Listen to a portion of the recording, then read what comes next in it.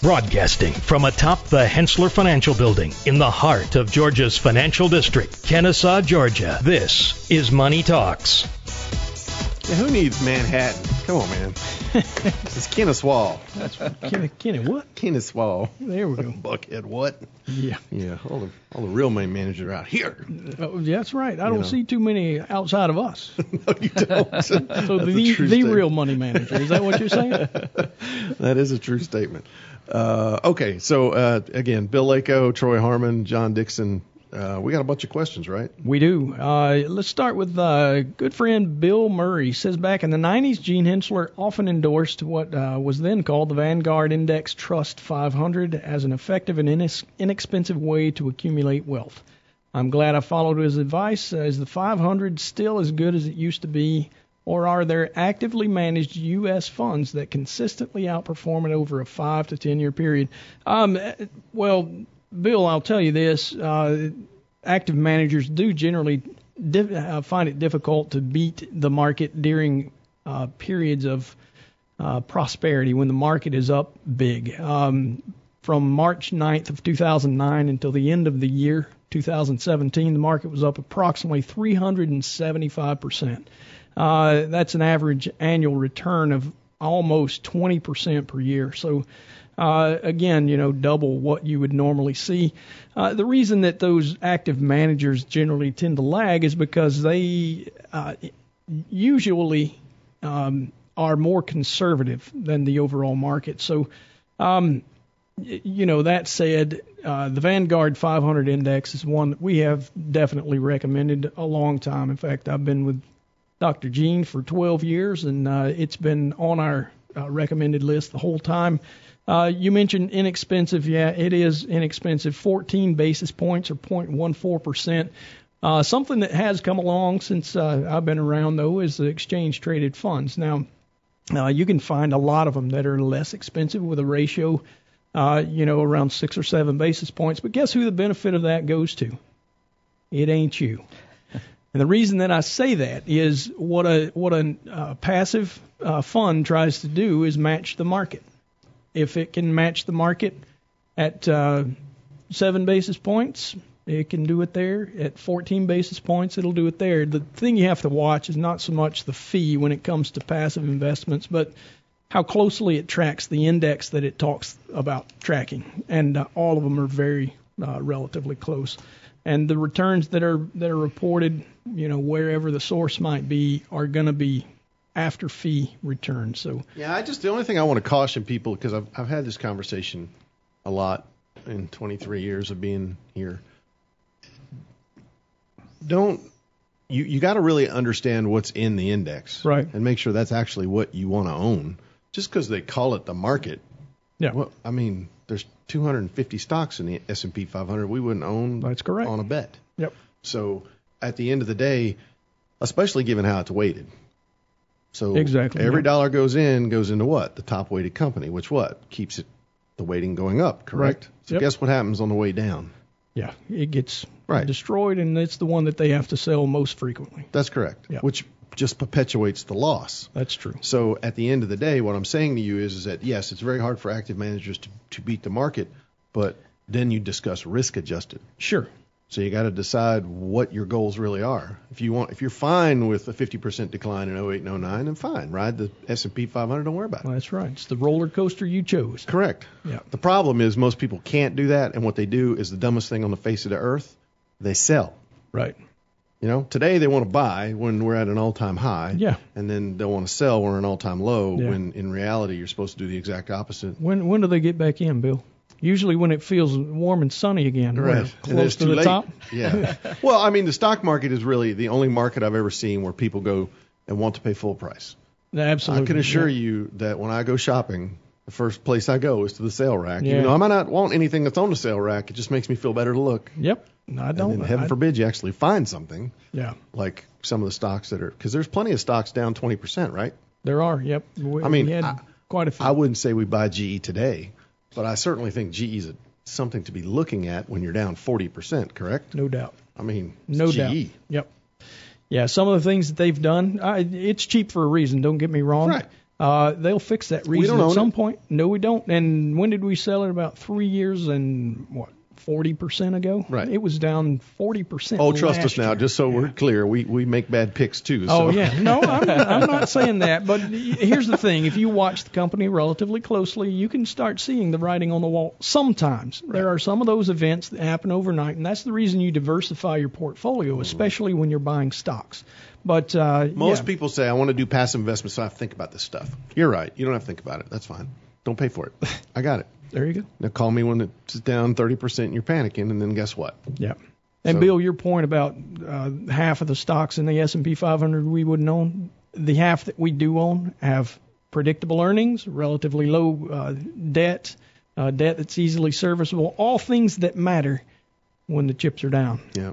So, that's basically the whole premise of what we do and why. All right, so let's take some more questions here. All right. Let's take Waleska. Michelle all right. O'Donnell. Go ahead.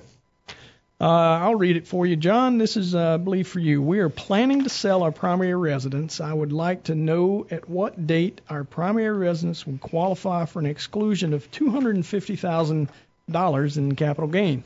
Because it's a new construction situation, I'm unsure of when the ownership and residence requirements began. We purchased the lot in October of 2014, moved into the home on February 1st, 2016.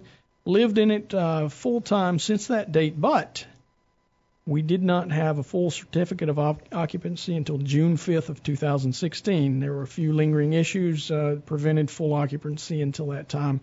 Construction loan matured and converted to a permanent loan on July 1st, 2017. We had provisional occupancy until then. When can I sell and avoid the $250,000 in capital gains? John, I don't think I've ever read a longer question. Is it 250? Did they lower it? I thought it was 500. No, well, that was one of the I guess issues with the question is married filing joint, the exclusion would be $500,000. See, I knew it. So I knew something. So I don't know if in this case they've already used part of their exclusion because it doesn't mention whether or not they had owned a house previously and sold it prior to building this house. So can you only do that one time? You can only use it once in a 2 to 5 year period. Oh. Yeah, so it does. It gets time limited. out. Yeah. Get you started again. But I mean, the overall question. In reality, the test of occupancy isn't based on a certificate. It's really based on occupying the house. And I guess it goes on to the regs go on to explain that the token use of a new residence, such as on weekends or vacation, isn't sufficient to start. So based on the question here and the facts in it, it looks like February 1st, 2016 would be the start date for the test of occupancy. So they're a couple of weeks from 2 years, and that's probably not. They are a couple of weeks, but we'd want to have a little bit more facts and the circumstances to find out if they do qualify for an exemption, if they and what it would be. So the question, the answer to this question is maybe. Maybe. No. Yes, It there it is. There it is. He's an accountant. It was a trick question. It depends. All right, so let's talk. Let's do William from Roswell. I'm retiring later this year, and I've had a few business contacts ask me if I'm interested in taking any community board positions. Truthfully, I hadn't thought about it. Anything I should know. Run! Yeah, if you haven't thought about it, don't. Hold that thought. No, that's not true. But here's what you need to know. One, they're going to ask you for money. And two, you want to make sure they have insurance to cover you in case you make, somehow there's a lawsuit. Yeah, liability sure the board is covered. Yep.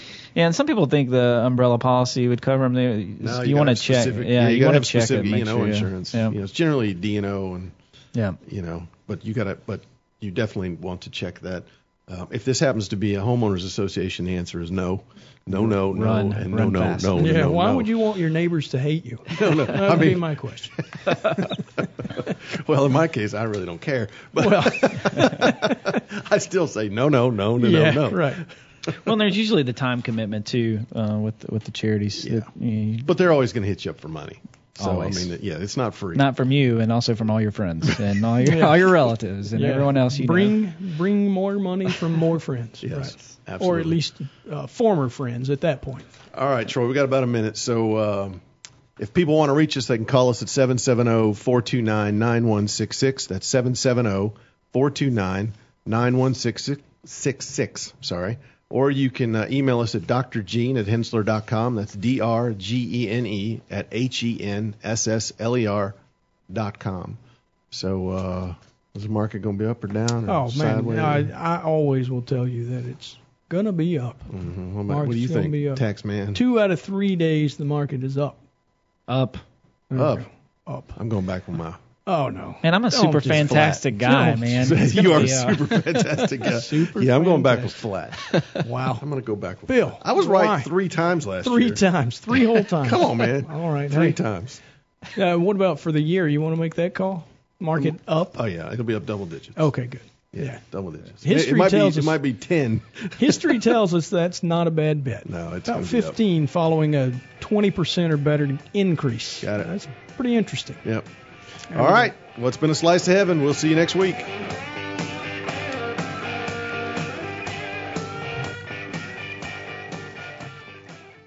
All material presented is compiled from sources believed to be reliable and current, but accuracy cannot be guaranteed. The contents are intended for general information purposes only. Information provided should not be the sole basis in making any decisions and is not intended to replace the advice of a qualified professional, such as a tax consultant, insurance advisor, or attorney. Although this material is designed to provide accurate and authoritative information with respect to the subject matter, it may not apply in all situations. This is not to be construed as an offer to buy or sell any financial instruments. It is not our intention to state, indicate, or imply in any manner that current or past results are indicative of future profitability or expectations. Portfolio holdings discussed are subject to change.